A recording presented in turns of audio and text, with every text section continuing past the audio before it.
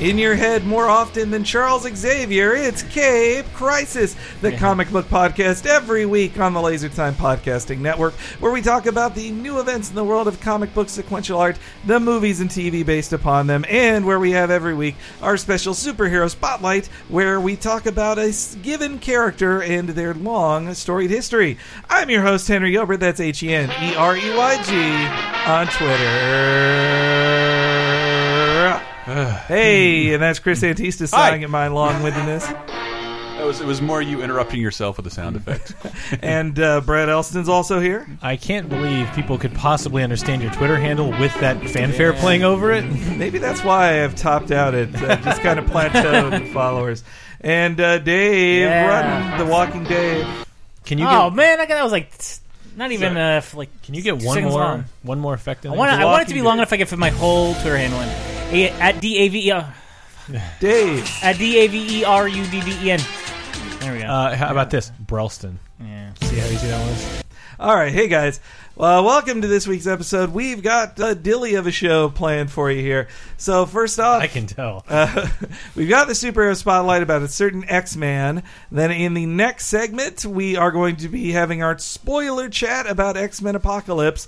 Dave did not see it. The rest of us did. We have opinions. That's by promise. And yes, it was all thanks to Brett pushing for us to see it on this 11 a.m. $7 showing, which by San Francisco standards is basically a free movie. $7. And then we'll also be talking about the news, what you've been reading, and Ask Hank question of the week. All that stuff. So much fun planned ahead here. And that begins with a superhero spotlight. Select your hero. And we're going to begin with Charles Xavier's favorite student, his first student, the hero of the X-Men, and some would say the wettest blanket in the Marvel Universe, Cyclops, a.k.a. Scott Summers. Let's have a listen. Energy blast, huh? Here's one from a pro.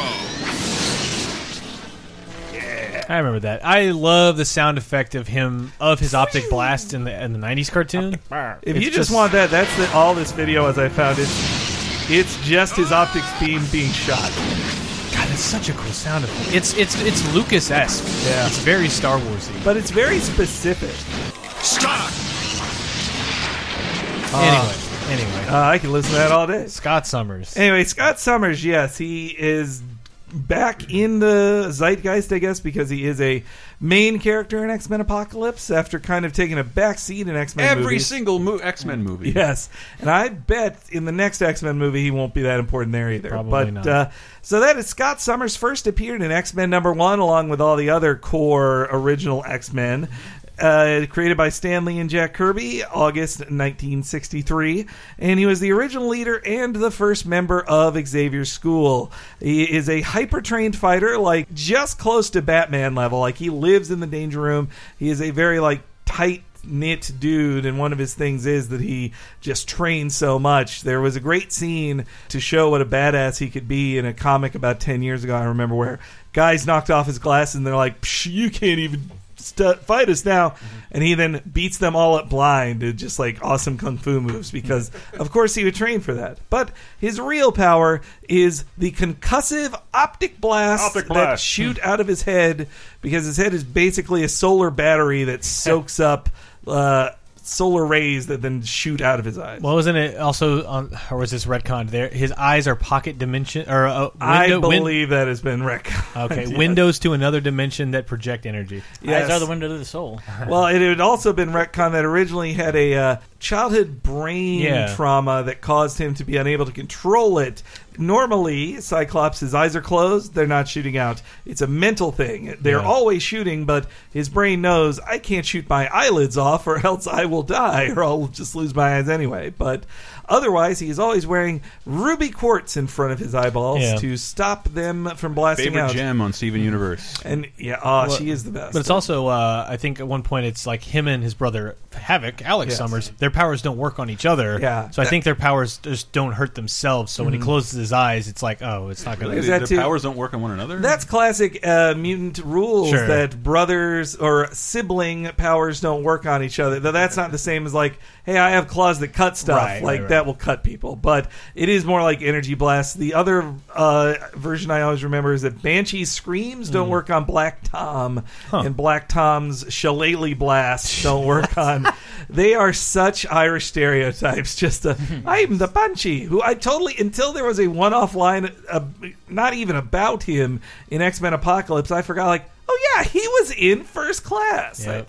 Anyway, back to Scott. He's also the moral compass of the team, nicknamed Slim, and usually the leader of the X-Men, as he was in those first issues when they took on Magneto, the Juggernaut, the Vanisher, and lesser-known Unis the Essentials Untouchable. too. Yeah, Unis the Untouchable. And in that team-up, he also had a crush on Jean Grey, the newest member at the time, Marvel Girl. But he also knew that Warren Worthington III had a thing for her, and at first he was afraid to make his move, but eventually got the balls together to do it. As would be retconned later, though, his youth began like he was a happy kid, the Summers family, with his brother Alex. And then if you wanted to tap out, now's the time. This is because it's about to get nuts. Well, simply as him and his brother were in with their parents in a plane, and the parents throw them out of the plane with the last parachute, and the parents die in a plane crash. That's classic Marvel origin. That's his. Right. But what really happened was the mother. The mother didn't die. No, the mother did die. Believe so. But then Corsair, his father, became Corsair, the Starjammer pilot, who is an outer space, basically Han Solo type, except in a swashbuckler costume, who fights the Shi'ar Empire.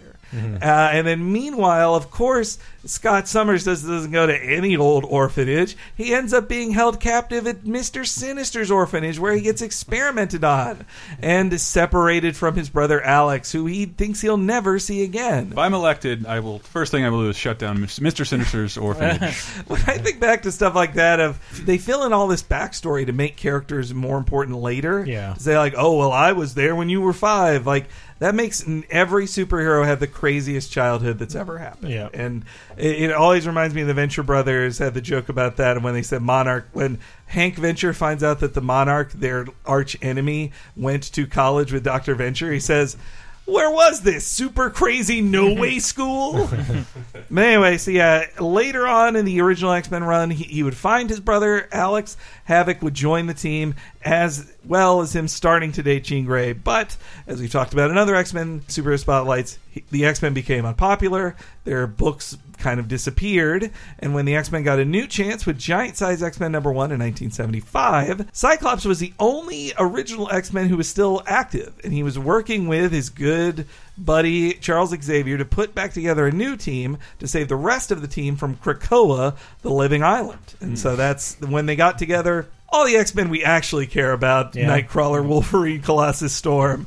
Yeah. When the best ones. Yeah, the best ones. No, sorry, Beast. I love you, Beast, but you can't compare to the second gen. But so once they do save him from Krakoa, all the original X-Men except for Cyclops quit, because Cyclops is like, I owe it to the school. I've got to be their top student and teach this new generation. And so that leads to the original run by Claremont and John Byrne, where is so great, and Cyclops is in a great role for him, where he is. Cyclops to me was the X-Man. Yeah, I mean, I met Wolverine well outside of X-Men, and it was nice that he was on the X-Men team. But if you thought of X-Men, you used to think of Cyclops, and only when we grew up and became cynical and overthought things did we say Cyclops is boring. But like, not when we were little, right? No, I love Cyclops. No, I thought he was great. I mean, I loved his costume. I loved playing him as in video games. Yeah. But I think other people in our generation did think of him as the boring one. He's the he Leonardo, exactly like Captain America, except he never got an overhaul. Yeah. Pretty much. Well, he would later. I'll get to it. But well, Cappy had the excuse of like, oh, he's from the 40s. He's antiquated. Like, well, he gets a heel turn, but he doesn't get it. He doesn't get like a realistic modern take on Cyclops. Well, but so anyway, so he's leading the team. There's great scenes where he's, they all want to fight Magneto, and he's telling them, you guys don't have a chance against Magneto. We retreat now. Let's get out of here. And he also, though, went through tough times in X-Men #107. he meets his father Corsair while they're fighting the Shi'ar, and though only at the time does Jean Grey know that's his father. In the end, they were only allowed. They put them in there because the artist Dave Cockrum loved. He created the Starjammers and really wanted them in the book he was drawing. And Chris Claremont said, "But it makes no sense. They're not connected to the X-Men." And so they said, "Fine, he'll be Scott's dad, and that'll make the connection work." But then right after that battle with the Shi'ar, his girlfriend, Jean Grey, is taken over by the Phoenix Force and seemingly changed irrevocably. And though they kind of get back together, though the Hellfire Club gets in the way too. But just when it seems like they're going to get married, boom, the Dark Phoenix saga happens. She loses control of her powers. The Shi'ar Empire has her executed, and as much as Scott tried to stop it, and just he's reaching out his hands and tears are coming down his visor. It's like, Jean, no! But she's gone, seemingly. In his guilt, he quits the X-Men briefly, and while away, he meets a young woman named Madeline Pryor who looks exactly like Jean Grey. And I think if you were to write it now, people would say, like, that's kind of, have you talked to your therapist about this? If it's healthy for you to start dating and then quickly marrying a woman who looks just like Jean Grey? Well, she basically is her. Yeah.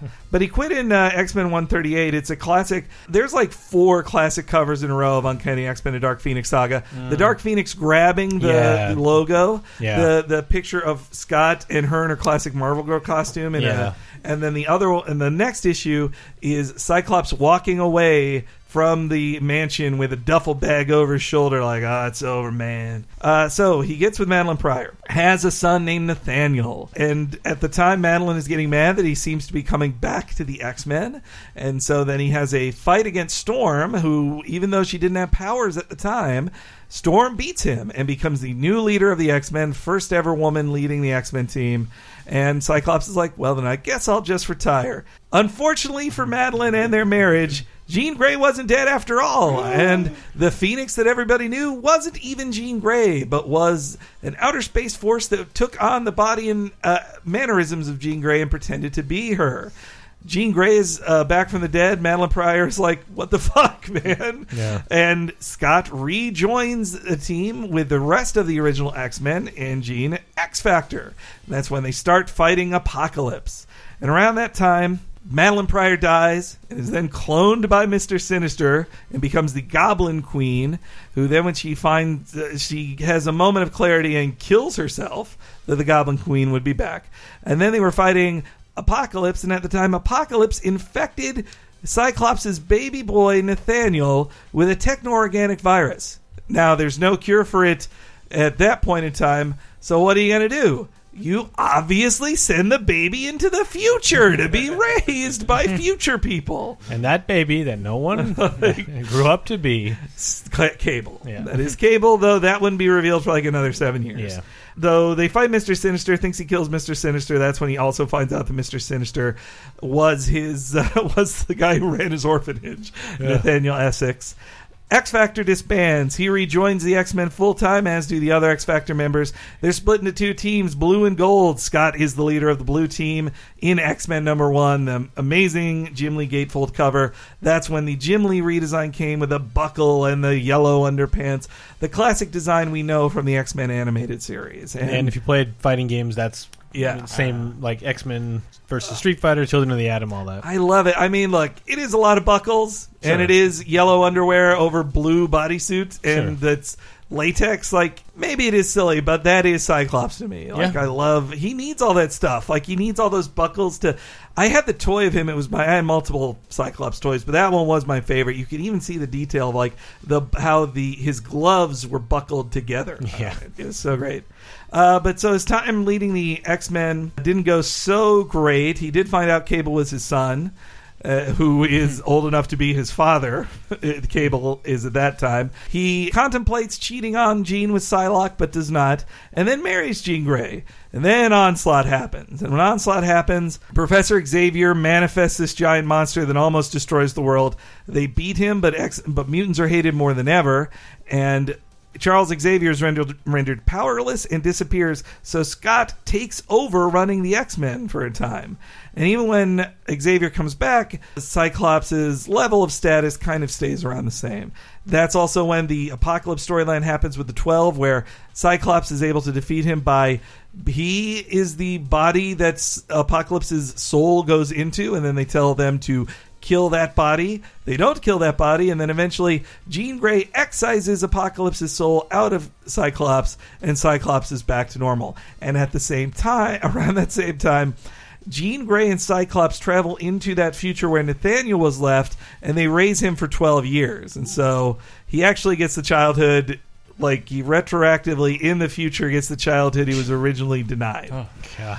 All right, that brings us to the new X-Men era by Grant Morrison. He takes on an even more leadership role, but it's also where he's not enjoying his marriage to Jean Grey anymore. He is having a mind tryst with the White Queen at that time, while also becoming more of a leader than ever. I think Grant Morrison definitely wanted to make Cyclops a fun leader again. It still didn't really work, but he tried his best, and that's when he began his relationship with the White Queen. Jean Grey dies and has pretty much stayed dead since then. I think, well, okay, more yes, or there's less time-traveling characters, but right, more or less, that yeah. Jean Grey has never come back. And when that Jean got killed by a guy named Zorn who was Zorn's twin brother who was pretending to be Zorn, who was pretending to be Magneto, killed that Jean Grey. Yeah. Then Cyclops decides he's on the precipice of closing the school. Xavier's gone, but then White Queen convinces him to keep open the Xavier school, and that he and White Queen will be the leads of the school. And they put together the Astonishing X-Men team in the Joss Whedon run, and it was Cyclops' drive to make the team more superhero seeming instead of wearing leather jackets. Yeah, this is a weird interlude where the movies started influencing the comics, and their costumes became much more like poofy jackets and leather-looking, modernish look. Yeah. And then Astonishing X-Men was a response to that, of like a famous panel where Cyclops says, like, we have to astonish them. Yeah. Them being the people, like they see us We're wearing in, masks again. We're not, we have to look exceptional, and and you get a great Cassidy gatefold like opening. Show 'em some thing. pizzazz. And I'll tell you guys once again, like, if you listeners, once again, if you're looking for a place to start with the X-Men, there is no good place. But if you want a good X-Men story, just read all the Astonishing books. Like, that is a great beginning to end X-Men story. The 2000 whatever, because there's 90s Astonishing X-Men. Oh also, yeah, sorry. so I mean, only the ones written by Joss Whedon Yes. with art by John Cassaday. like 1 through 25, and So things seem to be on the upswing for the mutants, and then M-Day happens during the House of M story. No more mutants is said by Scarlet Witch, and there's only 198 mutants left. And that's around the same time where Scott finds out that Xavier kept a third Summers brother secret from him. And that brother, named Vulcan, had seemingly died on Krakoa on the mission, and that his mind had been wiped of it by Xavier. A pretty fucked up thing of Xavier to do. Wow. This was the beginning of Xavier's not as great as you think he is type stories. Well, they find Vulcan. He is an Omega level mutant who whips the ass of the whole X-Men and then flies in outer space to obviously become the new leader of the Shi'ar and depose the Empirix, not the Empirix, the Empress, and takes over and eventually explodes in outer space in a fight with Black Bolt. Duh. But anyway, Cyclops can't forgive Xavier for that, and he's like, this isn't your school anymore, get out, this is mine now. And he's done with them. And then around that same time, the first new mutant is born, Hope. And there's a big battle over her in this Messiah War, I believe it was called. And she's eventually gets the sent into the future thing too, and is trained by Cable. Then comes back and is one of the top students in Scott Summers' school for the X-Men. That's also when he takes them and moves them to an island in San Francisco. They leave New York City. They battle Madeline Pryor again. Then comes the Schism story, which Dave, you've read, where Wolverine and Cyclops disagree over how militantly the children are being trained. Wolverine's like, this should be a school. We should be teaching these kids things and let them be kids. Cyclops says, there's only 198 of us left, and the rest of the world wants to kill us. They need to be warriors. Which seems like such a role reversal. Yeah, I think that's what I mean. I think that's Yeah. where they think the story is there. That Yeah. like you see how much both characters have changed. Yeah, Wolverine has softened, while Scott Summers has gotten a lot more militant. Like that became his character. by Where that did this point. happen in comparison to Marvel Civil War? Oh, the X-Men kind of sat out Yeah. Civil War Yeah. when they. Schism's like a little after Civil War. Yeah, I I'd say it was about four of our years after Civil War. because House of M is 05, but Civil War is 06. 06. Then there was World War Hulk, which they Yeah. weren't that involved in, and Messiah Complex, and then the move to San Francisco, then Schism. So yeah, Yeah. that's like four years after, I'd say. And then Schism happens. Wolverine moves back to New York, but Cyclops stays in San Francisco, keeps training his team. Then the Phoenix Force comes a-calling, trying to take over Hope, and instead is divided between 5 mutants, Cyclops as the leader of the Phoenix Force. Yeah. And the X-Men and Avengers team up to try to take him down. They do, but not before Cyclops, under the power of the Phoenix, kills Charles Xavier. Yeah, he basically gets corrupted in, like, if there's a Dark Phoenix saga, this is like a Dark Cyclops saga. Yes, he yeah. he goes mad with power, and He does. And they try to take over the world and eventually get killed. And the the Phoenix Force is spread out to bring back mutants. And no more mutants is undone, if ever so briefly, because that's not the case now. But for a time, it seemed like, oh, good, there's finally going to be new mutants. I thought Marvel seemed to have a rule that there wouldn't be anymore, because then Fox could put them in a movie.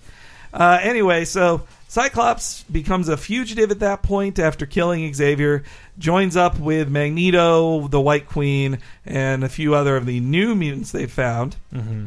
But at the same time, Hank McCoy, Beast, says, if I could only bring Scott's past self to now to tell him what a dick he's been, he'd stop being a dick. So Beast brings the original 5 X-Men when they were teens into the future. The present. Now, the present, yeah. And it doesn't go the way they had hoped, because then the old X-Men decide to side with old Cyclops. Though also young Cyclops, he breaks up with Jean Grey because Jean Grey doesn't like the Cyclops he's become and doesn't like seeing that she's fated to be with Scott. And so then she kind of like rebels against that and starts dating other people, including Beast.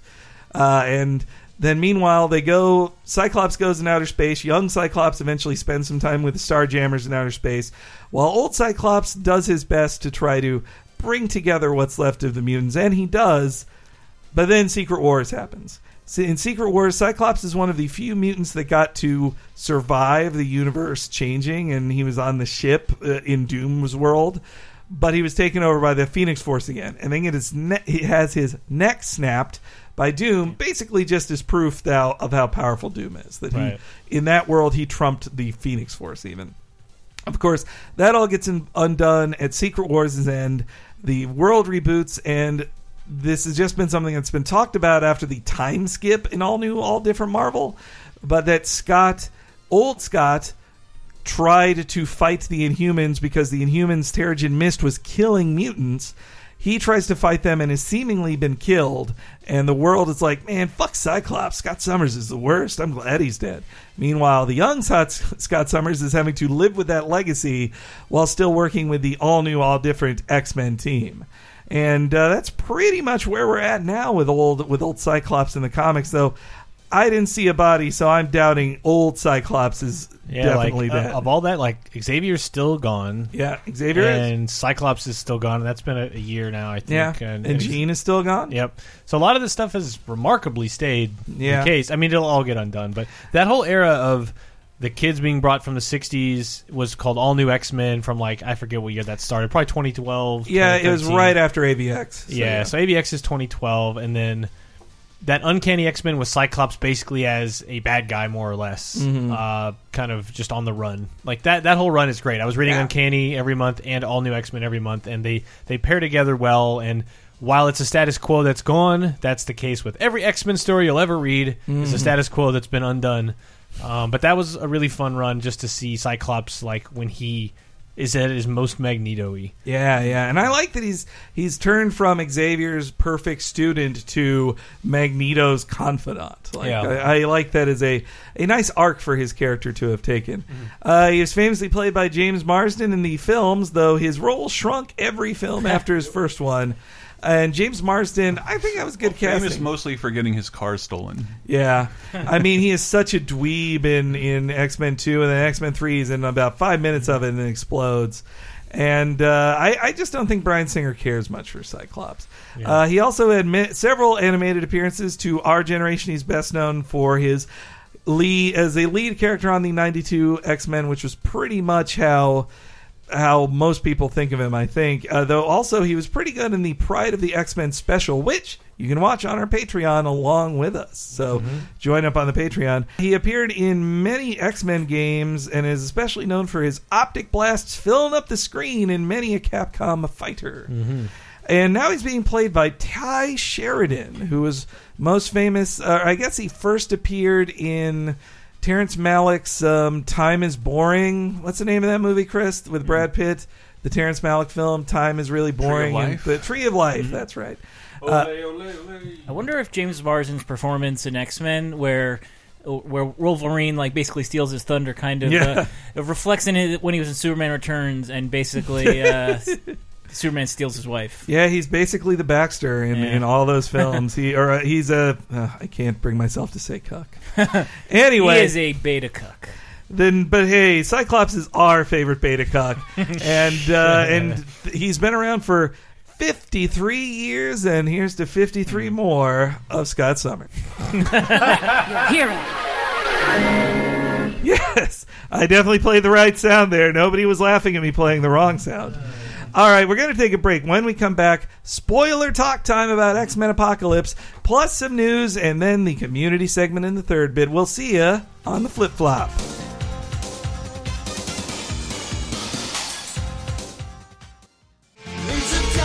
You like Laser Time shows? Then you might like Bonus Time, Laser Time's weekly bonus show exclusively on patreon.com/lasertime. Here's a taste of what you've been missing.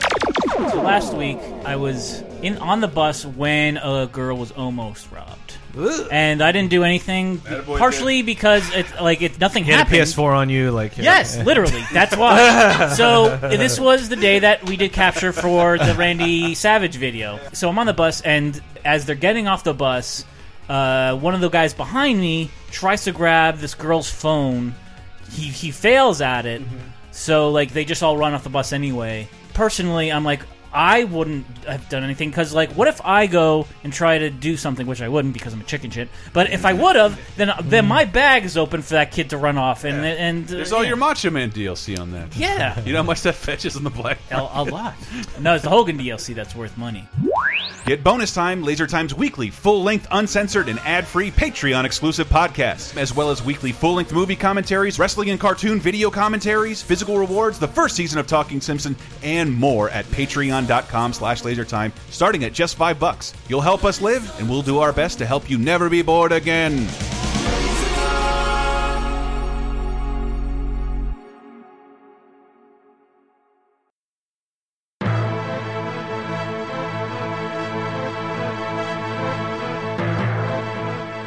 And welcome back, everybody, to the second segment.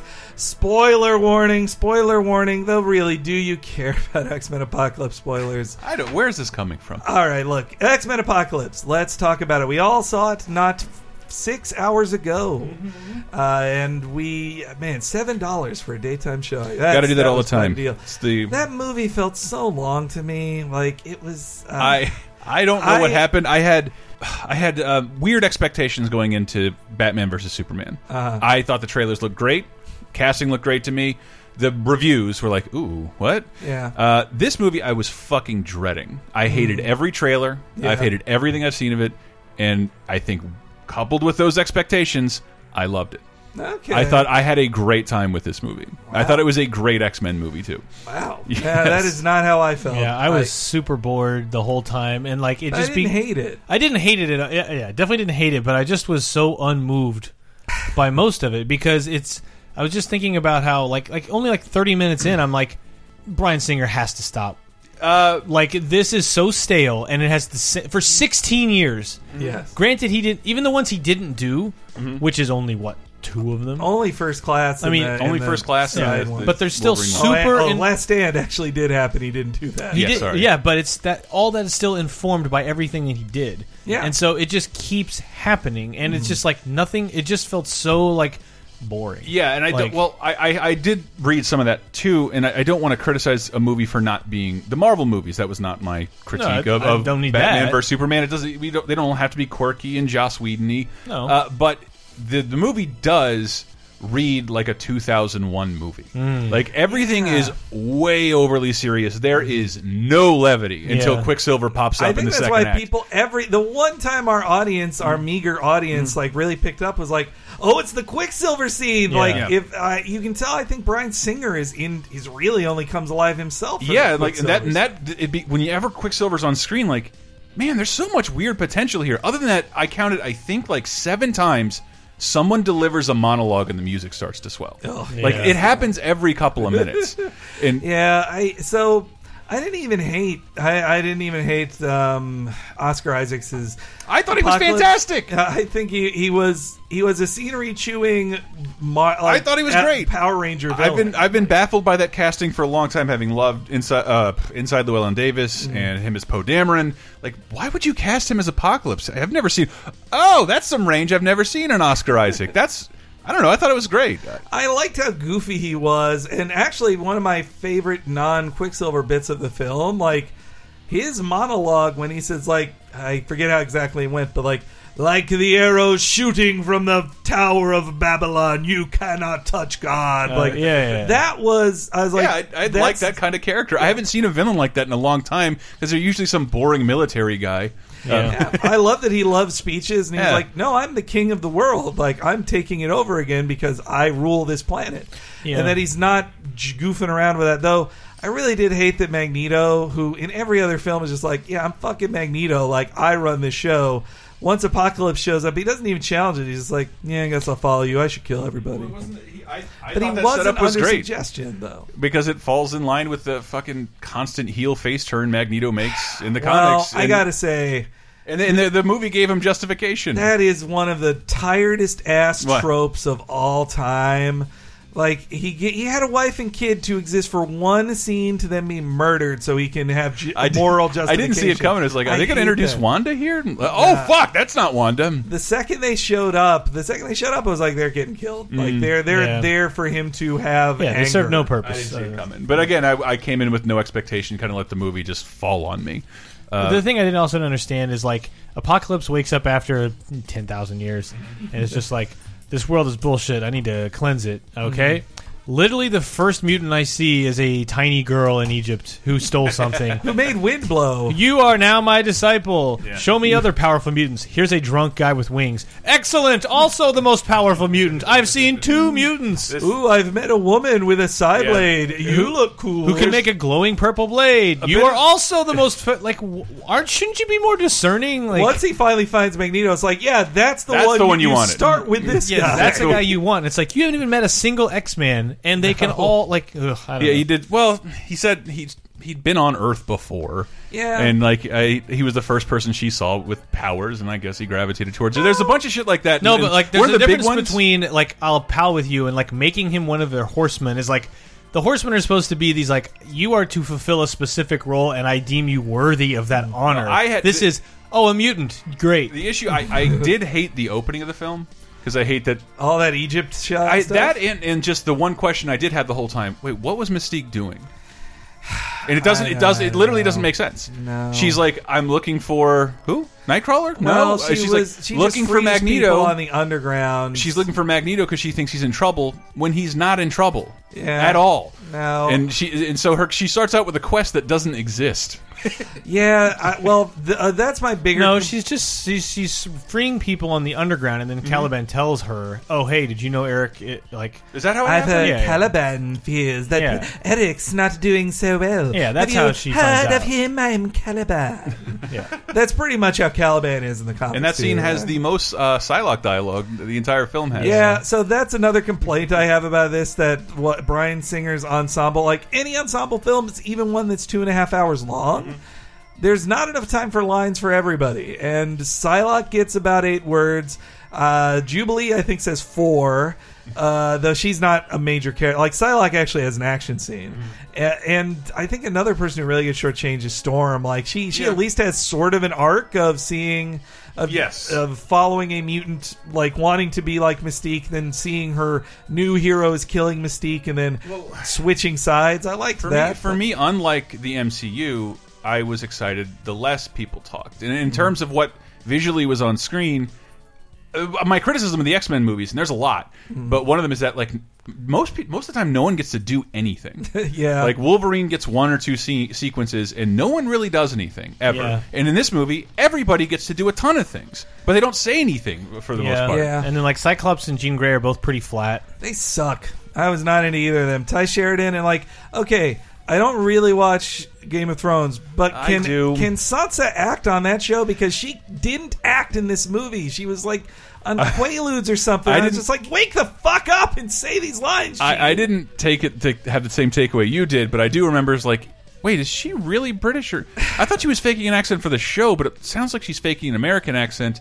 If it sounds like she's faking an accent all the time, who is this woman? Who are you? Who are you? But then also when then Moira McTaggart shows up, and it's like, why are you even in this fucking movie? I was just, who the fuck is that? And they even show me clips from the First Class. I'm like, no, she's gone. I do not remember her. But at all. like as a character in a film, it's like as an actress, you're like, what is my character doing? Like you are in a scene to kind of make sense so you can tell Xavier, oh, there's a big thing happening. Okay, bye forever. There's no reason for you to do anything else with us. You're a CIA nobody. Yeah, why are you flying around the world in magic jets? It was one of many things in this movie that felt like they knew in the second one they completely ignored First Class. Not completely, but First Class took a back seat. And then in this one they're like, wait, we had plot threads in First Class. We kind of should pick these back up. Yeah. And it went back to, I think they tried to fix it some, but I don't think they totally did. That like Xavier wiping Moira's memory was not right. Like that's weird. She had a right to her memories, even if he was like, people can't know about mutants.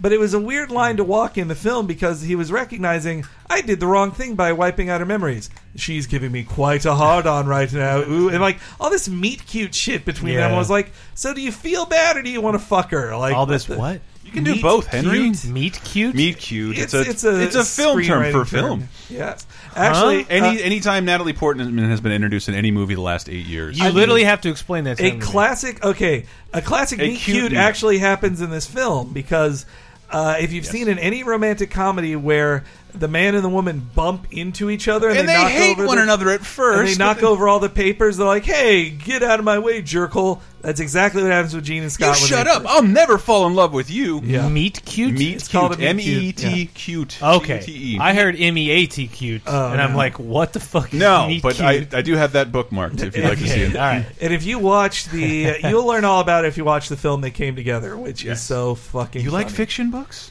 And that's meet cute. Okay. Okay. So anyway, back to the movie. And I said I stand by. I really enjoyed myself in it. But as we talk, it is unraveling a little bit.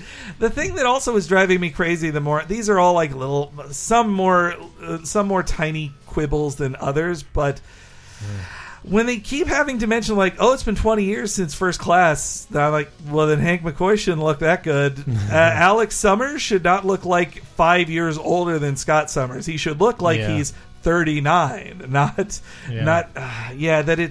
that bugged me a bit, and just especially with Moira, that they're like, oh, she hasn't aged a day. Yeah, she fucking hasn't, because it was 4 years since you filmed a movie that took place 20 years ago. The only thing that confused the piss out of me. Okay, so Days of Future Past, set in the 70s. Yep. It erases X-Men: The Last Stand. Yes. Essentially, that's all it does, because he warps back to the present at the end of that film. The future from 77 hasn't really been written yet. Yes, from 73 onward. It so anything can happen. Anything can, yes. Why is Angela there? Yeah, why that one doesn't make sense because it's the only thing Wolverine affected in that universe was have Angel born 20 to 30 years early. Yeah, because I said to Brett, like, no, the time Famke Jensen at her age in 2000 of X-Men, she could be a 16-year-old in 1983. That could fit. But it's all same it's with the same James Captain Marsden. America shit, especially if you don't harp on that. Like, how did Michael Fassbender's like a 35-year-old man is surviving Auschwitz in the 80s? Yeah, but when they make it such a point, Yeah, when they keep saying like, 10 years ago, it's been 10 years, it's been 10 years. I think they want to Well, watch. you know, ages slowly anyway. Yeah, well, it's also that, like, I think Fox really fucked up the X-Men film franchise with 3, obviously, and a little bit with the Wolverine side films, and all of this is just watching Deadpool. It was just like, oh, this more so than Marvel, they're really embracing the idea that this is a comic book movie, and it doesn't always have to make sense. Don't ask too many questions. Just accept that this character is here, and you wanted to see him here anyway. You don't have to look into reasons why he shouldn't be here. I love seeing. I don't want to say love. I really liked seeing Wolverine in his Weapon X. I thought that sequence was handled beautifully. Yeah, that was good. Except, That's fine, except for the it's- dialogue. Except it's the third time that I've seen that scene play out. Yeah, but he has no dialogue. Yeah. I love that. I really yeah. did, and I just hated Sansa's fucking opening of like, they've just trained him to be, who is it? I don't know, but they've turned him into. Camera zooms in. A weapon, like it's Wolverine. Thanks. Yeah, we know Thanks. it's fucking Wolverine. Thanks. We knew it was And I Wolverine was the like second rewriting you the walked in dialogue in here. my head, like he doesn't know who he is. Boom! You got Wolverine foreshadowing without him hitting the audience over the head with it. And then so part of it is that's what I meant to say earlier. It's not that I think every film needs to be the Marvel Cinematic Universe, but when I watch this, Bryan Singer hasn't seen anything from the Marvel Cinematic Universe. He takes literally no cues from modern superhero movies. The whole Wolverine thing.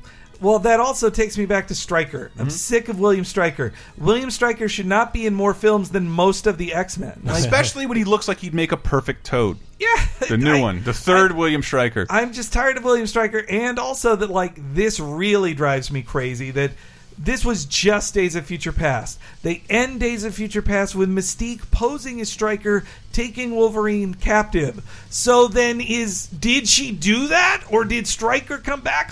It doesn't even care. That was something Bryan Singer had in his movie. Yeah. In the last one. 2 years ago. 2 years ago. Respect what you did at least 2 years ago in your own film. And that's also...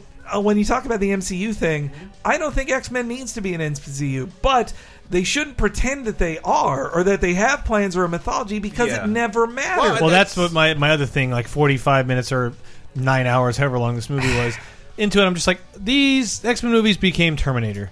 They just, every one of them is like, guys, this is the one that we fix the timeline and make sense of everything, and you're going to see the same scenes you've already. Remember the T-1000? That was cool. Oh, remember this line from X-Men 1? Well, Xavier's going to say it again. Oh, remember when Wolverine did this? Here's the third time we're going to film it. And it's like, God damn, they just became fucking Terminator movies where they're just... You haven't even seen the last one. That's the only reason I think it's I saw that movie. It's and when so I heard bad. But I it's just couldn't it's believe it. obsessed with itself and trying to fix some perceived problem, and that's why you I love the first two, and I loved the Wolverine. First Class and is great. And First Class was fine. Days of Future Past was good, but it's like Singer needs to go do literally anything else, do and you need a something fresh-faced director. Someone younger, someone who doesn't have and just fucking. And this is if this is a second trilogy all wrapped up, fine. Start with a new team. You can even pick it up from where this one left off because they actually finally have costumes now. So this movie did end with my ideal event. And just to show you that, just to emphasize, and we are in spoiler territory. We've been there for a while, right? Oh yeah. Is that Joss Whedon is like, there's no fucking way I'm saying something so cornball like having America say Avengers Assemble at the end of Age of Ultron. He's like, I wouldn't even let Chris Evans finish that word. So when they filmed it, just in case it got edited out of he's like, that's so cornball, I'll never do that. X-Men does that and keeps on going. Keeps going into things that deliberately the director has said publicly, that's a terrible thing to do in your superhero movie. Yep, and he just does it. But it's still the set of X-Men I wanted to see on film the most, minus Wolverine. But I'll tell you why I was dissatisfied by the end of this is because the last two had the same type of ending of just well, now that we did all the grunt work, now the X-Men are together, and we promise you the next film will have X-Men. This isn't about, each of the films is, Xavier doesn't know if he wants to have X-Men. Then in the end, he's like, I think I want X-Men. But then the next film, they're like, well, we spent 10 years not having X-Men. I guess, like, it fucking pisses me off that each of them end with what seems to be a concrete ending of, oh, we've changed everything, and now we're going to start training people. And then the next film begins with, and we didn't do anything for 10 years. And we've just... you appreciate it as a comic book fan that it has almost the exact same trajectory as the comic book, where they come to life in the mid-'80s? No, it just drives me crazy that they keep resetting. It's what drives me crazy about all the Daniel Craig Bond films. Some of I loved more than others, but they were good, but each had the same story of, well, now James Bond is fed up, and he's quitting MI6, and then in the end he's like, all right, I'm back, and now I'll be James Bond. And then the next film he's like, I don't know if I can be James Bond. Am I too old to be James Bond? Am I too sexy to be James Bond? You can't ask that question every time of like, well, can mutants even be a team, and should they? Like, don't do that every movie. I think you see some shakiness in Singer's approach to the source material, for sure. I don't think he cares much for characters beyond Magneto and Xavier. And Wolverine. I think well, our complaints here are. Then that's why our complaints are weird, because we're talking about a film and how satisfying the film is.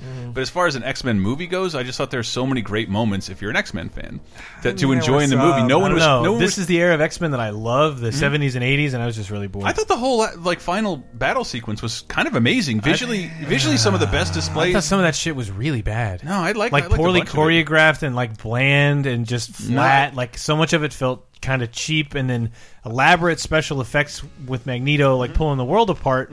But it's also like, wait, what's that? Like, he's in Egypt, and like some boats in London are flying around, and like some buildings in Australia. It looked like he was siphoning all the metal, right? But from like the way they up. Right, but the way they visualize it is like, so like everywhere, like a house in Kansas. Like, he said he could shake the earth, and that's what they said. But what they show is like a bunch of random things that it's like, and this one building in the city skyline. And the trailer we saw right before that was for the Independence Day sequel, where Jeff Goldblum makes a joke about, they always attack the landmarks. Yeah. But it was just a weird, like, what's Magneto doing? Sitting silently a mile in the air, doing nothing, talking to no one. Like, oh, I guess I'll come down now. It's just a weird climax, and then like Apocalypse's final battle is like, I'm going to stand still, and everyone's going to shoot at my orb, and then I will wave my arms at them, and things will happen, but I won't actually do anything. No. Like, I won't turn my arm big or make a big pounding fist. That all happens in Xavier's I love the brain shit that happens in his head. I love that sequence. Yeah. I thought that was really fine. cool. That was fine. And I thought Jean Grey's moment was really neat. I'm like,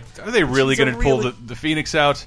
You can't do that. Yes, because it's Terminator. They have to do the Phoenix. Oh, they're going to do it. And then I was kind of floored by the sequence. My jaw dropped a little. But it was also like, unleash your power. Okay, if I didn't know intimately what the fuck is going on already, it'd be like, okay, so this girl's going to do her power. It made a big firebird. This guy who's been completely impossible to injure at all just melted for no reason and is dead forever. Why? No one talks about it. No one says, Gene, what the fuck was that? No one acknowledges anything that just happened. It's just like, oh, back to school. Like, does anyone remember when she killed the impossible to kill, impossible to injure, borderline omnipotent mutant with a gesture? But no one remembers. Just go back to class, and everything will be normal again. Thank you, Gene. The fight that disappointed me the most, I kind of liked the Nightcrawler Archangel fight. Yeah. But then it just ended with him like, bonk, I hit you then on the. That was so weird. Like, I was just like, that's how you. He's like, Vader Zane, kabong on the wall. He got Roger Rabbit. And it's like. That's your solution. I almost tweeted in the middle of the film, like, what the fuck is this? The NES game Nightcrawler is the best. Because he gets really great moments in the film. Oh, that was one thing that bothered me from a technically point of view.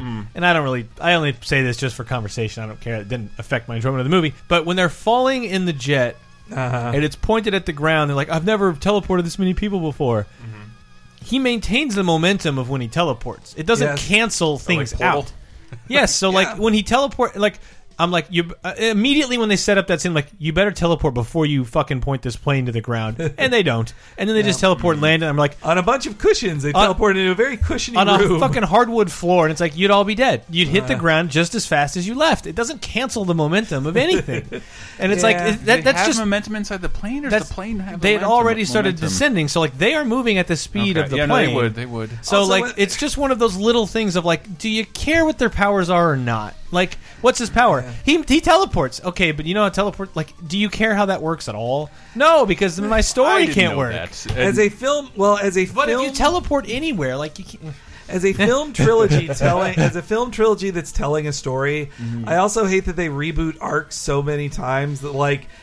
What's that's the arc in books. number? But It's the only comic book franchise that's been around for almost 2 decades. But in other movies, they don't completely. It's why I hate Ghostbusters 2. That they just they achieve something at the end of Ghostbusters 1, and then in 2 they're like, nah, nobody believes it was a real thing, and now they're jokes again.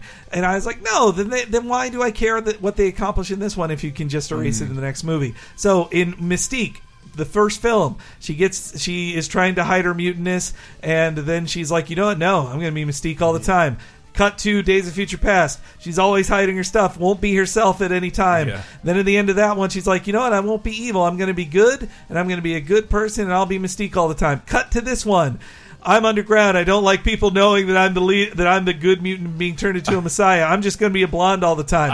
And then the same fucking I like thing. that. I legitimately like that the world perceived Mystique as a hero. And again, I just like you hire Jennifer Lawrence, a gorgeous, one of the best young actors we have, to hide her underneath makeup and make her miserable on set. So the idea that she wasn't Mystique most of the time was like, this is a way better idea. But if the story of First Class is that she wants to be Mystique all the time, and then it gave her I'm sure there was some issue with Jennifer Lawrence's people, like she's not going to the makeup that often. Like, this is basically a nude scene you're getting from us, and you get one of those. You get 1 or 2 this film, and that's it. But it's also like the idea that she has to hide that persona. Yeah. Because that persona is wanted and it is now in the public eye. But to a lesser degree, the same thing happens with Beast. In all 3 movies, he's like, oh, Beast is on the cover of Time magazine? Yeah, but I'm just annoyed that like Beast should just be beastie all the time. Like, that's kind of his tragic flaw. And if he can just switch it off with pills, that seemingly pills that he's got to take every 8 hours, because when he wakes up in Weapon X, he's like, I didn't take my pills. Like, really? Just like the gay pills to stop you from being gay. Exactly. Like, don't forget to take your gay pills. And conversely, not that this is a totally big deal. I'm like, I've got it under control. I had sex with a girl last night, I promise. Why is Beast so ADR-y? And I'm like, because he can't fucking talk in that makeup. In the makeup? He can't talk. So it's not great makeup. Every sentence he says is like that was recorded in a separate universe.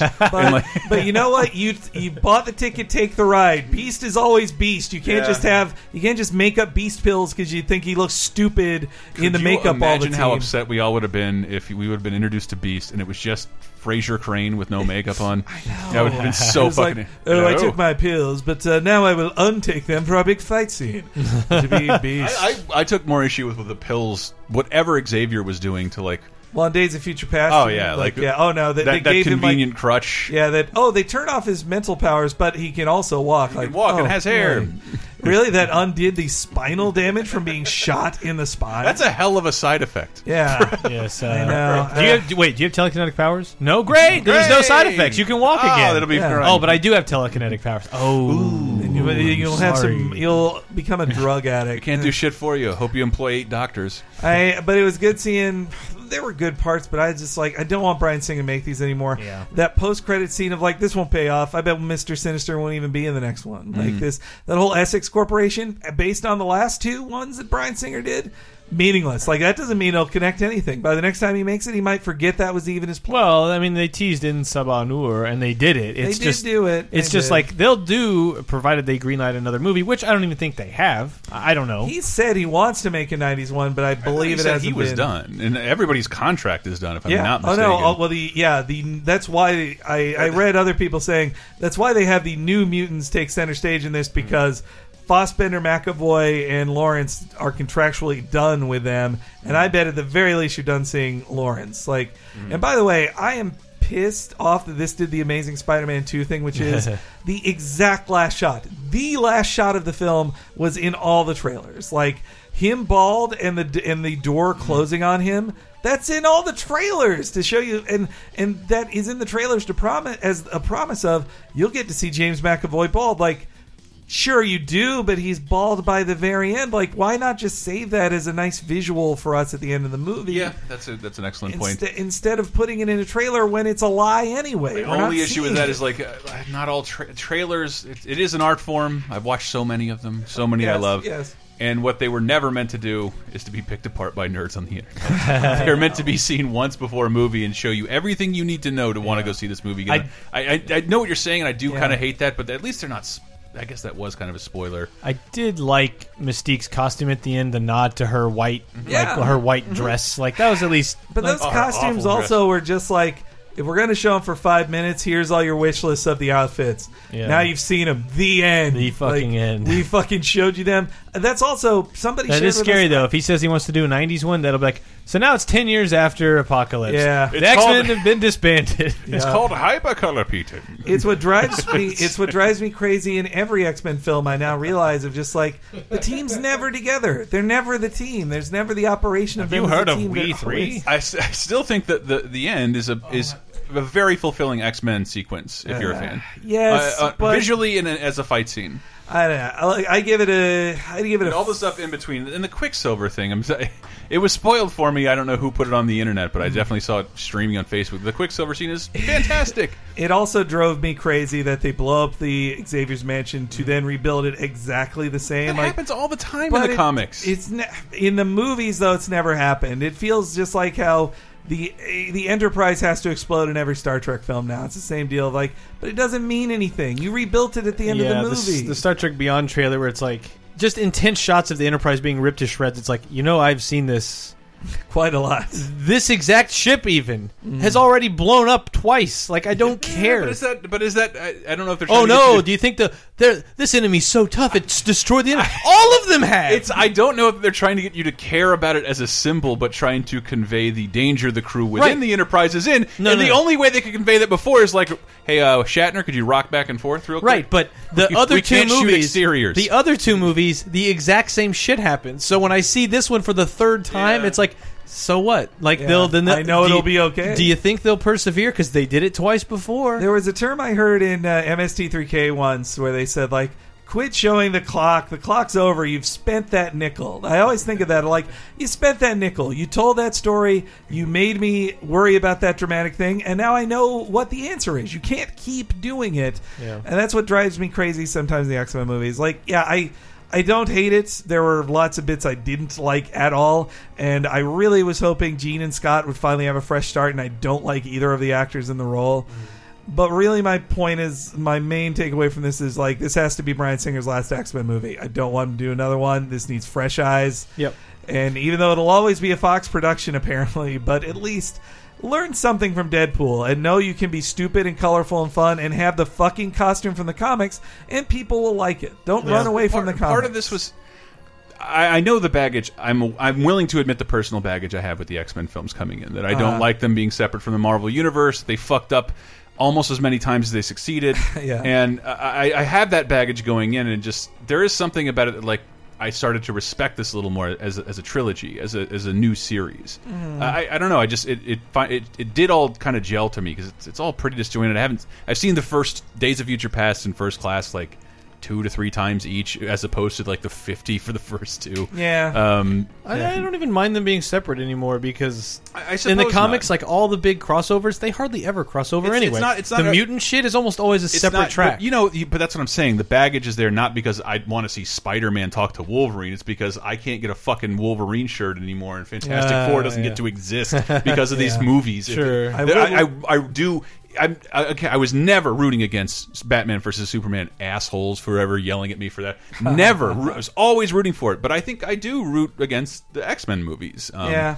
Because I don't like the hands that they're in. So it made like 80 million, Oh, yeah. 86 It was number one. million. Well, All right. it being number one is not a surprise, but it's more like I was a little surprised that the heat on this was like non-existent. But if right. it But what can't- else came out last week? A bunch I'll- of stuff. But if it, well, nothing. I mean, Angry the Birds, Nice Guys. Angry Birds was 2 weeks ago. But the Nice Guys is great, But if it doesn't break 100 million in its first weekend, I feel like that's almost seen as a failure Yeah, so in comic book it films. made like 100 something overseas, so it's made its production budget back. So I mean, it's not. It'll probably end up making a reasonably fine profit. Yeah, but it's one of those things where, like, yeah, so did Fantastic Four movies, the 2000s ones. Like, they technically made money, but like, why go to all that fucking effort? A 6-minute credit sequence because a million people had to make this movie that is like, that's fine. Like, what? Don't go to all that fucking human effort to make a thing that's fine. It's just really weird. I did like the travel through the time tube at the very beginning. Yeah. Like he's gone underground 4,000 years past. Doodly doodly, Jesus Christ, Nazis, communists. World Trade Center. Wow. And it's I like, guess yes, that's all right now. and I'm like, yeah, I know what happened. Like, Yeah. So as of this recording, 277 million worldwide. That is the total. yeah. So and its production is more than twice what the first movie cost to make. Yeah. I still had a great time with the film, and I definitely recommend it if you're an X-Men fan. No? Mine is a thumb in the. I give it a 4 out of 10. That's why I give it. But if you love X-Men, like I love X-Men, like especially 70s and 80s era X-Men. I love it, and this I just was bored I feel like by. they use the X-Men as superheroes very well, and I love the term. Like the word superpower is just like saying the word zombies in a zombie movie. You generally don't do it, but Apocalypse does, and that's just a small touch. Like no more superpowers. Like what the fuck's he talking about? Oh shit, he just took out Russia and America.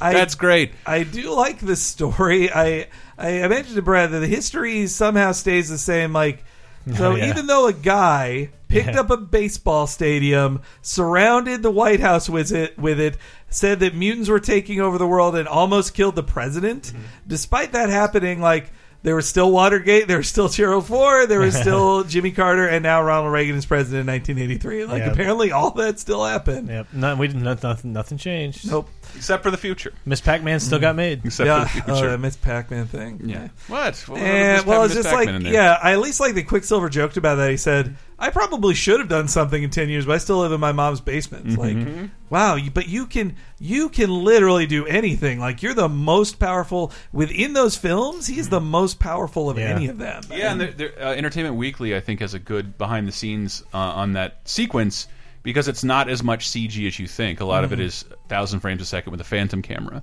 I think that's, I don't know. I think that's great. I like that. That's the kind of thing, like, if there was more stuff like that, you'd never wish Bryan Singer would lead this film. I feel like after Days of Future Past, that was the part that excited him the most as a filmmaker. All right, so anyway, that's our feelings on X-Men Apocalypse. But that's the sad thing about X-Men is, like, it got all. We did this talked about it in 2010. Like, Fox nuked their property with Part 3. Like, fucking nuked it and closed the door on a bunch of shit because they're morons and idiots. And they do it all the time with their best franchises because Fox sucks. Yeah. But instead, like a comic book, like Marvel, they didn't reboot the universe. They're trying to exist within this awful thing that happened. I swear to God, that's why every time I think about it, it makes me hate Last Stand even more. Last Stand is the reason why.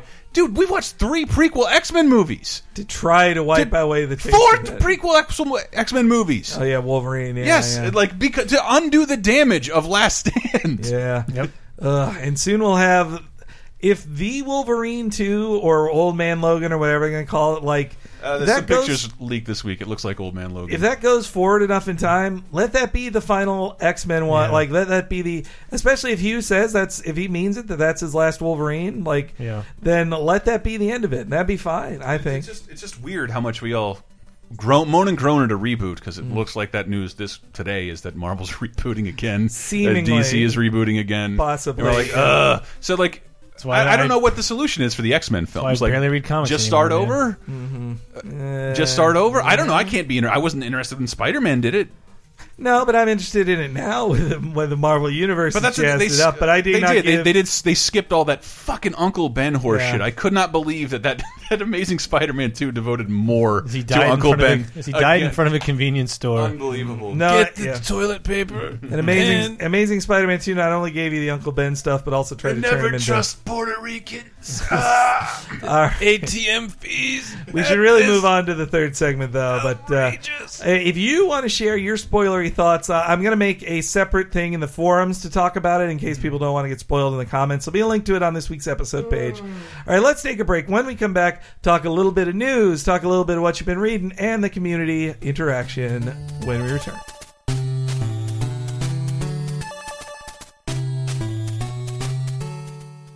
Are you already tired of 2016? Jump into the past with 30-2010, our weekly pop culture time machine podcast. Here's something you may remember from 1986. Stallone's Oh, Cobra. I am all over Cobra. Oh, good. This is the most 80s movie there is. It's Stallone's most Stallone, I think, where he Yes. gets the criticism of making mindless action, because the trailer Yes. absolutely presents it as such. It totally is. It's Death Wish and Dirty Harry sort of taken to an extreme in that he is Is it a canon film? Yes, it is. Yeah, I thought so. He's the toughest cop. He's the guy they send in for the dirtiest work. And the dirtiest work is like, oh, there's a guy has a minor hostage situation in a supermarket, and his solution is, of course, shoot everything all the time, Right. kill all the dirt bags. It's like you could have easily he's sneaks up behind him. You could tackle him. No, we better wipe everybody out. This one has conspiracy parts in it too, and it's not just a gang; it's like a cultish sort of gang. And They hate Jesus. there's like secret cops are actually members, and who can you trust? And like Brigitte Nielsen, I His think just Mrs. girlfriend. Stallone Oh, yeah. after this. the Jewish lizard Illuminati. But she witnesses a crime, so he's well protect you. And then Is he underwater? the secret to doing Stallone is don't move your tongue. Yeah. Yeah, you just gotta talk without moving your tongue. That's 30 2010, a weekly look at what happened in pop culture 30 years ago, 20 years ago, and 10 years ago, every Thursday right here on the Laser Time Network.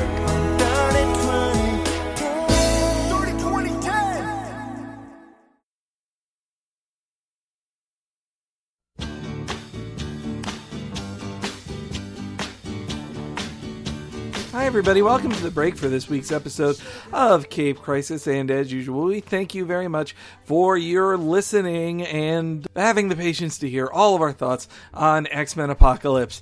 And thanks you very much for anybody who supports us through Patreon. Patreon.com/LaserTime helps pay the bills in this time of us being professional podcasters. All your support always helps us out. Also, if you'd like to support us, you could go to Amazon.com through any of the LaserTime links on the page, and that includes in this episode's page on LaserTimePodcast.com. Buy anything through those Amazon links, and a little bit of money gets kicked back our way. Also, if you haven't yet, please rate and review this on iTunes. That really helps our exposure and helping new people discover this wonderful show. Also, right after recording, there was a rumor, a big juicy rumor that it sounded like Brie Larson is going to be playing Captain Marvel in the Captain Marvel film and later Avengers movies. If that's true, I think that is great casting, great casting. I was kind of leaning towards Emily Blunt, but Brie Larson is hot off winning an Oscar for Room and did an incredible job there, so why not get her in on the superhero work, huh?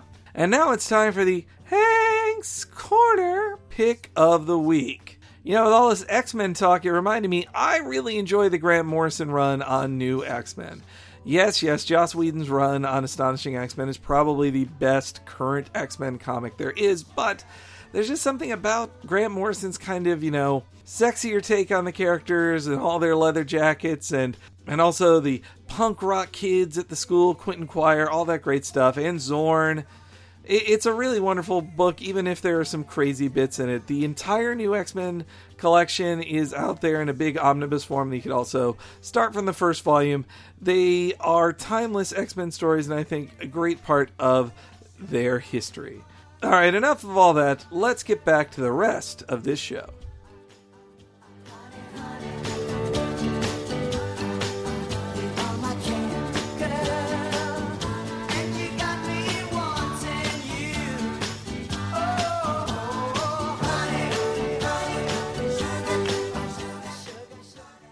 Avengers Assemble!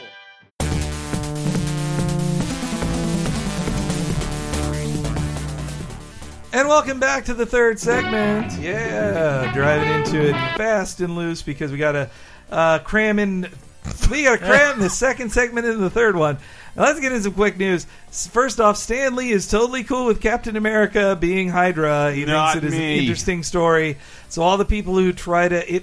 The thing that really was bugging me with the Cap Hydra thing were people saying, like, you're turning him into a Nazi. The Jews who made him would be ruling their grave. Like, don't speak for the dead Jews, please. How are you such easy marks at this point with comic books. Stan Lee was very interested in it because he's like, his quote was like, "Oh, that sounds intriguing. I bet it'll sell a ton of comic books." Yeah. Yes, More money for me. Yes, it's not about ruining Captain America, you maroons. he did crazy things all the time Yes. for publicity Yes. and to sell more comics. That's all. Stan Lee's persona is entirely that. Yeah. So wasn't- What's his real name? Stanley Lieber. There we go. Yeah. Though wasn't he like when was it Iceman was? He didn't came know out? Iceman was gay. He was a little bit like flabbergasted by that, but yeah. My Iceman. I guess that's okay. But Gosh, I wonder if the status quo will stay the same. Certainly. my day we just went to bed. Remember when he was dead several times? Speaking of social justice warriors ruining things, Miles Morales is reported to be the star of the animated Spider-Man film that's coming in 2018. That's the only reason it should exist. Yeah, there should not be a concurrent animated Spider-Man film that's Peter Parker and telling the same That story. to me, dude, an ultimate cinematic universe that's just animation. Yeah. I am literally hard. X-Men's Legion is getting a show. It was in pilot process, and now it's getting a full show. What network? It's going to be Fox. yes, and it's going to be more David Lynch than the classic X-Men. Well, I love film. when other people try to approximate David Lynch. making an That's X-Men That's show. always really great, especially when it influences my comic book shows. Can't have powers in my show. No. So in Preacher, How about instead of Professor Xavier, you have a midget talking backwards?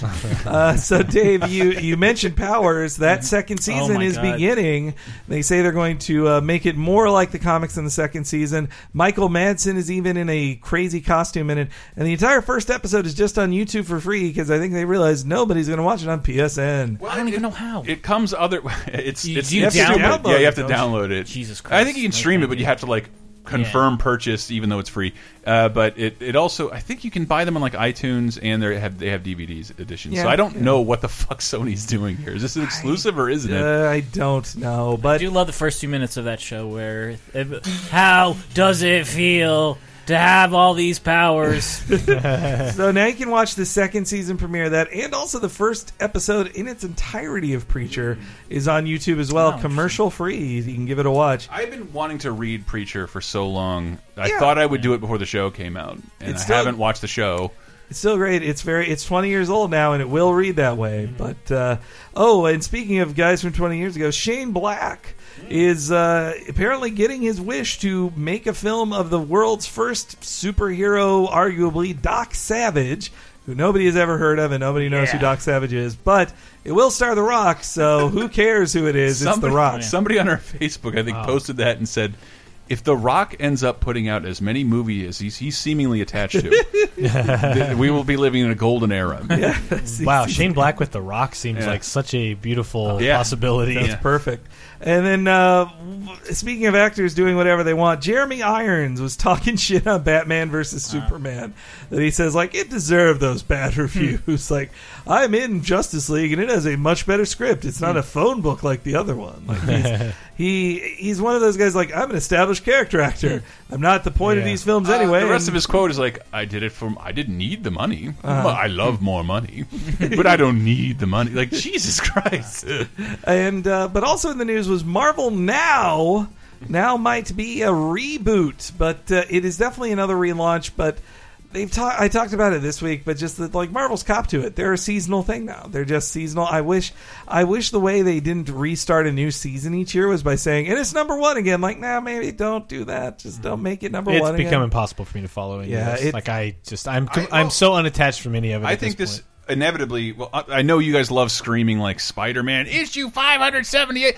I don't think the average point. I person. do love screaming. That. I don't think the average person can follow that. So, like, the idea that this is like. No, it's not to be beholden, but like when I got into comics in the 300s, in the early 90s, late 80s, early 90s, it wasn't like I didn't read the first 300 issues. Yeah. Well, I'm fucking lost. Like no, because every story was kind of a little mini reboot anyway. But They would carry. We some just had to stuff. recommend. This is X-Men. just like wide sweeping changes every year, and it's like.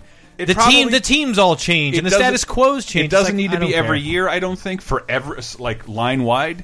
I don't think that needs to happen, but we just had to recommend Astonishing X-Men because it's the only thing with a jumping off point that tells a coherent story within a finite amount of time. Yeah, I mean, the And X-Men so, like, are a special if their whole case. organization did that, in season But form. that's it used to be like It's better for the reader. It used to be before the 90s went off the rails, the 70s and 80s and early 90s shit.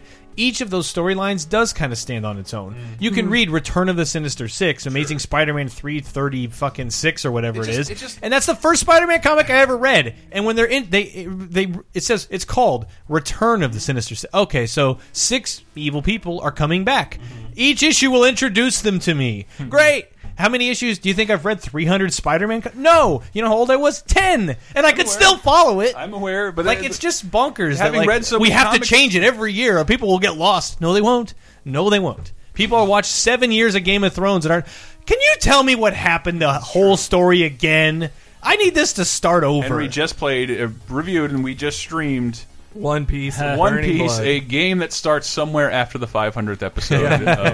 That's not And me it's- being flippant or exaggerating. No, it's literally, It is after, literally the after 500th the 500th episode. episode. They're into 700 episodes now. Why are we I don't know, talking maybe about- I just let that shit bother me too No, much. I'm a little No, tired I of just- all the number ones. I all sort of like the time. idea that there's like just what's a Spider-Man, like a Clone Saga or something like that. Just that you just know exactly when and where this took place, and if someone wanted to buy that volume, you can tell people expressly this season, this story. You can't even tell someone like Walking Dead. Watch the 3rd season. None of the rest. But like within this system, you could tell them to buy these certain volumes. That's why I'd be more in favor of like just stop monthly comics and just have a schedule that is Spider-Man gets 3 graphic novels a year. Like I don't care that they're numbered or not, but it's just like you want to tell a story, tell a fucking story. That's great. Yeah, or that they just say, like, this is the creative team. They're going to do it till they stop doing it, and then this comic won't be published until we get a new creative team. Yeah, that's what I would like. Yeah. I mean, that's close to what they're doing now. But let's talk about what we've been reading. Brett, you did want to mention one thing last week. Yeah, because I wasn't on last week, but real quick, I missed a bunch of issues in the middle of Carnage. I think the last time I talked about it was him in a mine shaft trapped with Manwolf. Yes. And the idea of Carnage as the subject of a comic book is strange, but I read last week's and it was just, diving back in and I was like, wow, this is what they're doing with Carnage? Which is turning it into straight up Cthulhu shit. Where it's like Carnage trying to find... I skimmed the beginning, and then as I realized, like, oh, this is actually interesting. I should start reading this and paying attention. But skimming the beginning, it was more like he's after some relic or some rune that I presume he thinks will give him powers or will do something for him that's good. So he's following these people, and it turned out they're cultists, and then it gets very Lovecraftian. And what turns out, like... Oh, he tries to attack someone, and the symbiote just like dissolves around the guy, and he's like, I'm fucking magic. Like, this is arcane shit that your alien suit doesn't. It doesn't matter. It's like an alien suit is still biological and based in this world. Like, fuck you. Like, my god has nothing to do with that. And he's like, what? And so you get to see Carnage bumping up against like a bunch of people with like spears and regular machetes, and he's like, you're kidding, right? And then they start attacking him, and he's like, what the fuck? Because they're all enchanted and weird. Yeah. And then they tie him up in these enchanted chains, and like Carnage is like yelling like, you motherfucker. And as they're yelling at him like, oh, the red beast can't get out of these chains, and he's like, oh, this is for Carnage. So he just dissolves the suit, and it's just Cletus. All the chains fall off of him, and then he puts the suit back on, and then he kills everybody in the room. And it's just this funny moment of like, all right, all this arcane stuff doesn't matter to Cletus Cassidy. It does matter to Carnage. I don't know. It was just a fun, like, I guess if you're going to do something with Carnage, that's a fun thing to do. The sillier the better with Carnage, I think. He's an inherently silly character. He's 90s excess personified. Exactly, he's like, if Venom isn't excessive enough for you... He wasn't, though, because he starts so... As grounded as that premise can be... Yeah. It's a very good premise for a character. Yeah. And then he gets too popular. But he's just a bigger Spider-Man with teeth, and he's going to bite you. He's not But with he's not the T-1000. Yes, he's a T-1000 who's the Joker with no moral compass and no reasoning for anything, whereas Venom is like, no, I can describe to you Venom's entire thought process and why he's doing what he's doing. It's a twisted logic instead of no morality. Yeah. Well, you know what I read? Speaking of killers, I read Punisher #2, the second Bucky Cloonan one. Pretty good, though, in a very dark. Yeah, actually, his first words, I believe, are smoked hamburger. I believe it's a code word he's saying. It's a Utica expression. Yeah, it's steamed hams. Borealis. It was really good. Also, the real first issue of Civil War So there was Free Comic Book Day Civil War 2, there was Civil War 2 0, and now we are at Civil War number 1, and where two major characters seemingly are dead. And it's some heavy stuff there, and I'm really hoping at least one of them isn't dead because I really like that character. But the battle lines being drawn between Captain Marvel and Iron Man, and also, I got to say, one other nice thing about Hydra Cap is when you see him in team stuff, you're like, oh shit, what's Hydra Cap going to do now? They don't like, know. He's there. Well, I can't count on him. Like, it adds intrigue to stuff, guys. It shakes things up. So he's still running around with the teams? Yeah, No he's one knows a he's member of the Hydra team. yet. Oh, no one else knows. I see. Yeah, but he's in his Except Hydra. Yeah, he's in I his gotcha. Hydra Cap costume, hanging around with him. So you've got. I doubt it will impact Civil War at all. But then again, who knows? Hydra doesn't but- know either. Wow, this is so confusing. So The point is that hopefully you got mad, though. Oh, I got real mad. Okay. I got real mad. I made sure that was one of my daily death threats on the internet. so then in the post-rebirth world, Dear of, Chef Boyardee! in the post-rebirth world, the first couple of Rebirth books came out this week. I read Superman and Batman Rebirth number 1. They're in my cart right now. So Superman Rebirth number 1 is really good, but it is a weird coda to New 52 Superman because it's literally his burial. And it also involves pre-Flashpoint Superman reflecting on the death of New 52 Superman, and they do their best with it, but it does. Gosh, these reboots are great. They actually, that's one of the problems, though. They cop to it in the book of just he meets New 52 Lana Lang, and he says, "Yeah, I know you, or I know a Lana Lang, and I grew up with her in Smallville also." And then she says, "How can that be?" He's like, "Really too complicated. It's also a story I don't like sharing with people because it's kind of a secret of the universe." So then she's like, "Okay, well then how do you know? Why do you think he's going to come back?" "I really can't say, but I mean, there's a reason, and I'm from this other universe." And she's like, "Oh, do you know where the Fortress of Solitude is?" "I mean, I sort of had one, and it's really complicated, but I could tell you, but I can't." And I was like, Jesus Christ. It's so convoluted to get around that. But that issue is not so much a rebirth of just saying, guys, get used to pre-Flashpoint Superman being the star and the other Superman is dead. And they're making it seem like he's dead. Meanwhile, Batman Rebirth number 1, a really cool little Batman story, and also introduces a new compadre of his, a new was Robin, now a new type of guy. It was an interesting little Batman adventure. I like that one a little more. But that's all I read. Other reading, guys? I read Walking Dead issue 155. Yeah. Oh, I thought we were couldn't getting an find the actual guitar. song. Man, off the energy of that 55, and you just Okay. total crater. But it was worthy. It was worthy of that exasperated singing because it was a good issue. Oh, yeah. There's finally some interaction between Negan and the leader of the Whisperers, which is a cool little dynamic because Negan has literally been in the basement for I don't know, like 4 years. Well, or yeah, something? in the storyline for a few years. Yeah. But just reading the comics, it's just been people visiting him for the last year or two. So it was nice to have something change And now it's there. the old big bad talking to the new big bad. Yeah. God. So that's cool, and there's also some cool stuff happening with the survivors. It seems like there might be another instance where this person is lying about how, or not lying, but there might be a dead soon to be dead person amongst the group. So that could spice things up. And I just feel like because this is the second to last in this run of 6. Yeah, between that and just the fact that it's been so long since there's been a really crazy thing happen, I just feel like somebody's gonna die soon. Yeah, that's usually how it goes. Though sometimes, Kirkman can circumvent that. Yeah, I thought they were going to do it for 150. They had some B tier deaths recently, but just I don't know. I think it's going to happen soon. So when I said circumvent, I was thinking back to in the Arrested Development when Job learns that word and keeps saying it wrong, and it's like circumvent. It means go around. The old reach around. No other readings, though, guys? I just read this Onion headline okay. that says Gorilla sales skyrocket after latest gorilla attack. And I have never been so happy. I do love it. I think I've read that one before. I do love it. All right. Well, let's get into this week's Ask Hank section. And first off, we got Mark Kelzer asking, regarding superheroes with secret identities, how is it that, say, Harry Osborn doesn't recognize Peter's voice when he's Spider-Man?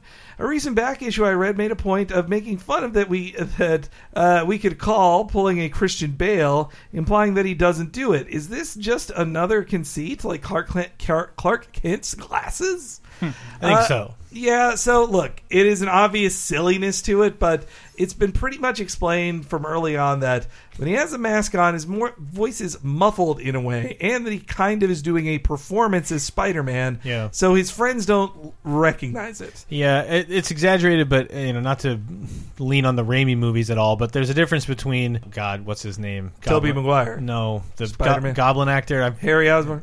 The actor. Willem Dafoe. Willem Dafoe, there he is. There's a difference between him walking around just talking, being Harry Osborn, and then when he's the Goblin, like he out am I? Like he definitely adopts a goofy thing, and it's like, yeah, and it helped me as a kid to think of it, as a teenager, is to think of it as like voice actors. Mm-hmm. I can kind of tell it's Kevin Conroy all the time, but there are times when I didn't know that was Nolan North. Yeah, and if Nolan North was going to go out and be the Penguin as an alter ego, I wouldn't know it was it. Like I would, he's so good at that. Then just pretend they're all great voice actors. I remember when it finally clicked for me as a kid that he sounds different when his mask is on and off. Is when they would have the classic Spider-Man scenes of him having to grab a payphone and call home and talk to somebody, and he'd always have to lift up his mask to talk to do it because he would sound different if he spoke through the mask. And then the time he forgets, the person on the other end is Spider-Man. I wrote a short story that won something when I was in high school, and the key to it was little kids pulling criminal acts in ski masks, but they always use thick Southern accents, and no one ever thought to go look for them. Ever. That's the second thing in their description. Now you're cooking with gas, Chris. Yep, pretty much. Good old Gene Simmons Toyota, who has hooked me up with many a free comic book, says, what are your and everybody else's on the show's drawing skills? Did you draw superheroes or Nintendo Power at submissions as a kid? If so, what? Lastly, is there a Laser Time comic in the works, and who's the antagonist? I want to write a comic. Yes, I think our enemy should be Kind of Funny Games. I didn't draw much as a kid. Well, as a kid, I got super into Spider-Man when Mark Bagley did it. And I was like, I can draw it. You draw pointy ankles and you draw the Spider-Man nostrils. But that was like a summer infatuation. And then also I got super into Garfield and realized, like, Garfield's easy. Circle, circle, dot, dot, nose. Like, it was that I drew more than I drew Spider-Man. I wanted to draw so bad. Yeah. Marvel Comics that I bought How to Draw Comics the Marvel Way. And by Stan Lee. By Stan Lee. Artist. I wrote all of this. Guaranteed. You guys forget really that we are in a comic? Yes. No, I did not forget that. Thank you, Scott. That's our break Facebook that image. Yeah. But I wanted to draw comics so bad. I just remember getting hung up on Spider-Man. One, I still have a problem with hands. Can't do hands, so like I just gave up altogether. But just trying to draw in his webbing could never. Yeah, just painstakingly trying to get it right. I don't even know how people do it. Todd McFarlane actually did a video guide of how to draw Spider-Man recently, and he was very clear. Like, the webs go with his head, guys. It goes down with it. Like, follow the contours. I think that's why I gravitated towards like a lot of other like comic strip art and cartoon art, because I didn't, not tracing it, but I can look. I would pause Ren and Stimpy on my television, just draw it, and it was always pretty okay. Everybody's birthday card had Ren and Stimpy on it in my family for like 3 years. I practiced a lot, and I could approximate Gary Larson and Bill Watterson stuff. Yeah. Not from scratch. Could never pull it off. I would always just like every art project. Like, we have to do a sketchbook every year, and I would always just do the cover of like the most recent Calvin and Hobbes. Yeah, and I tried so hard because I had literally had like 4 friends who were just varying degrees of exceptional artists to not anatomically correct superhero, but like a style that even if it looked childish, it was like a stylized childish that's fun, and you'd be like, shit, I wish I could do that. And I tried so hard in like 8th grade to learn. And I fucking can't. I'm just terrible. So Tenga asks, do you feel the 90s Spider-Man animated series still holds up today, or should I forget it and view Spectacular Spider-Man instead? Go to our Patreon. The 90s show is balls. Don't watch it. I didn't like it then, so I'm not a good judge. I liked it okay then, but it had like it couldn't even equal X-Men animated, Yeah. let alone Batman. Batman the animated series. Yeah. It took stuff from the comics. I like seeing that animated, but it's shit now. And It's not great. with adult eyes, you just see that's Ryusein again. Ryusein Yeah, again. it's real bad. Did you have $8 to make the show? That Patreon shit we watched though was breathless and exhausting, and exhausting. you should watch it. It's on our Patreon. $10 or more, you can get access to it, guys. Those commentaries on a cartoon every month, man. It was breakneck speed. Wow. And lastly, I actually have to tap out. Oh yeah, I'll we will see you, guys Brett. Thank next you. See you on 30/20/10 every Thursday or something. That's Yeah. what's happening, and the Marvel card videos we're doing on our YouTube. Watch channel. them all, guys. Famous battles. whenever you have time. Well, I'm sad Brett has to go because he's missing our first ever audio Ask Hank. Let's give it a listen. I have not pre-listened to this. So. Hey, Cape Crisis, this is Matthew J, a.k.a. J Button on Twitch, and Hitler Me This Batman on the forums, and this is my audio Ask Hank question. Hank, I want to know if you've ever felt embarrassed by or felt the need to defend your purchase to the clerk at a comic book store. When I was 12, I was a big fan of Gail Simone's Birds of Prey and the, shitty soul patch arm tattooed dudes at my local comic book stores would make fun of me for buying a comic book that was quote unquote for girls. And now as an adult, I buy a lot of Scrooge McDuck and Donald Duck comics, particularly the Fantagraphics reprints of Don Rosa's and Carl Barks' work. And that's also a thing that a lot of people ask questions about because I'm a grown-up buying little kid cartoon duck comics. Thanks, guys. I think mainly as a kid or as a younger person, I would act embarrassed about buying one with like too sexy of women on the cover, or even ones that were just like porn-ish books, or ones that people would gravitate to just for the nudity, like Sin City. I would feel kind of self-conscious then, but I think I maybe got judged for some Jughead purchases. It's like, you're too old for Jughead. Don't do that. I just told that story on bonus time, didn't I? I went to Green Apple Books, famous San Francisco bookstore. Alan Young had just died, the voice of Scrooge McDuck, so I buy Mr. Ed and a used copy of Only a Poor Old Rich Man. Yep. Only a Poor Old Man. Only a Poor Old Man. And I go to a bar, wait for because my girlfriend's browsing the records, which takes hours, so I just go to a bar and I open the book, and immediately all the women start laughing at me. and I had to justify it by saying, like, no, I'm a big duck. I love this character. This guy just died. And then the good part of the story is that when I looked up, like, the whole bar was listening to me talk about Alan Young and how great a character I think Scrooge McDuck is, and how long he's been around, and how long Alan Young has been doing them. And my girlfriend got to walk in and watch me holding court in a strange bar. But yeah, same thing with me, Jay Button, Scrooge McDuck. I hadn't even thought about being ashamed of a purchase like that until whipping it out at a bar. I am in the weird situation that, like, every time I go to my local comic book store, it always seems like the clerk there is an attractive girl. But I don't know. Like, I don't buy that many things, and it's usually just like Saga. Though recently I was babysitting for a friend, and I was like, wait, what would this kid want? And I bought Bob's Burgers, and when I brought it over, the kid was like, he didn't even want it. Yeah. But it felt a little bit weird getting that. But even that's like not that. It's a cartoon, but it's an adult cartoon. I just would never feel shame in a comic store ever. Yeah. I'm usually looking for the clerk to compliment my taste. Yeah. I'm more insulted when they don't do that. Yeah. All right, let's get to last week's Question of the Week replies, which were, how do you avoid spoilers for comic books on social media and the like? Rad Mardigan says, if I know something I don't want spoiled will likely be the topic of discussion on social media, I just stay away for a day or two. Comic spoilers don't bug me too much since I'm usually pretty behind on everything anyways. Wrestling spoilers, on the other hand, fuck those. John Wihizel said, usually I don't care about comic book spoilers, especially with Marvel, since they leak events out to major newspapers in hopes of attracting sales. But in the case of something like Rebirth, I actively try to just not look at the articles on the internet of different comic book websites I visit. But then again, even I got spoiled by a text from a boss saying, "Can you believe this?" Like, oh, your boss sucks, man. Hey, buddy, you gotta slow down and let me use your car. They said, I don't really care about comic book spoilers unless it's something I'm invested in, i.e. The Walking Dead. Uh-oh. Why do what I do is mute the podcast, Dave. Sorry if I spoiled something before. And Con Ritter said, if it's a book I'm interested in reading, I'll skip past posts as soon as I realize that it's a spoiler. If the spoiler is posted everywhere, I'll read it ASAP. I want to experience the story as intended by its authors. And so this week's question of the week, I'm actually going to take it from Sotanga's Ask Hank. John Wahizzle's Ask Hank. Which was their feeling after seeing X-Men Apocalypse, which John Wahizzle said he disliked more the more he thought about it. But he said, what, in your opinion, is the worst superhero /comic book movie ever? If you say Batman vs. Superman, pick a different one that you don't hate as much. And Batman vs. Superman is not my most hated comic book movie. No. Personally, for me, it's Elektra. Yeah, Elektra is the worst time I've had in a theater. Elektra is the most boring. Mm-hmm. It wastes potential like many do. Like, it's hardly the only sequel spin-off to waste potential, but it is just so boring. Like, even Catwoman is just like, can you believe this is bad enough to be interesting and hold your attention.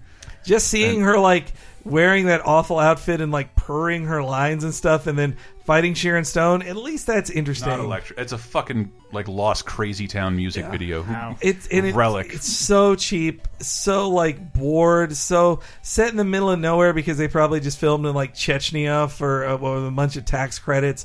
And it did something that really drives me crazy when people make movies that just like this thing of, you know, if you want to do fan service but you hate the fans, you just dress up a character once and say, look, see, she wore her red outfit like in the comics. Aren't you happy, stupid nerds?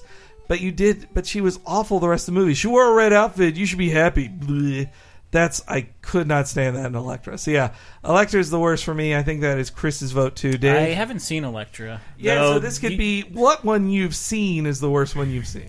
I'll probably rethink this later, but last year's Fantastic Four, it was just so much wasted potential. Every one of the Fantastic Four in that movie is a great actor that I've loved in other things, and they just are so bland and it's just so small scale and everything. It's just it's like it's like Elektra in Who Sucked Out the Feeling kind of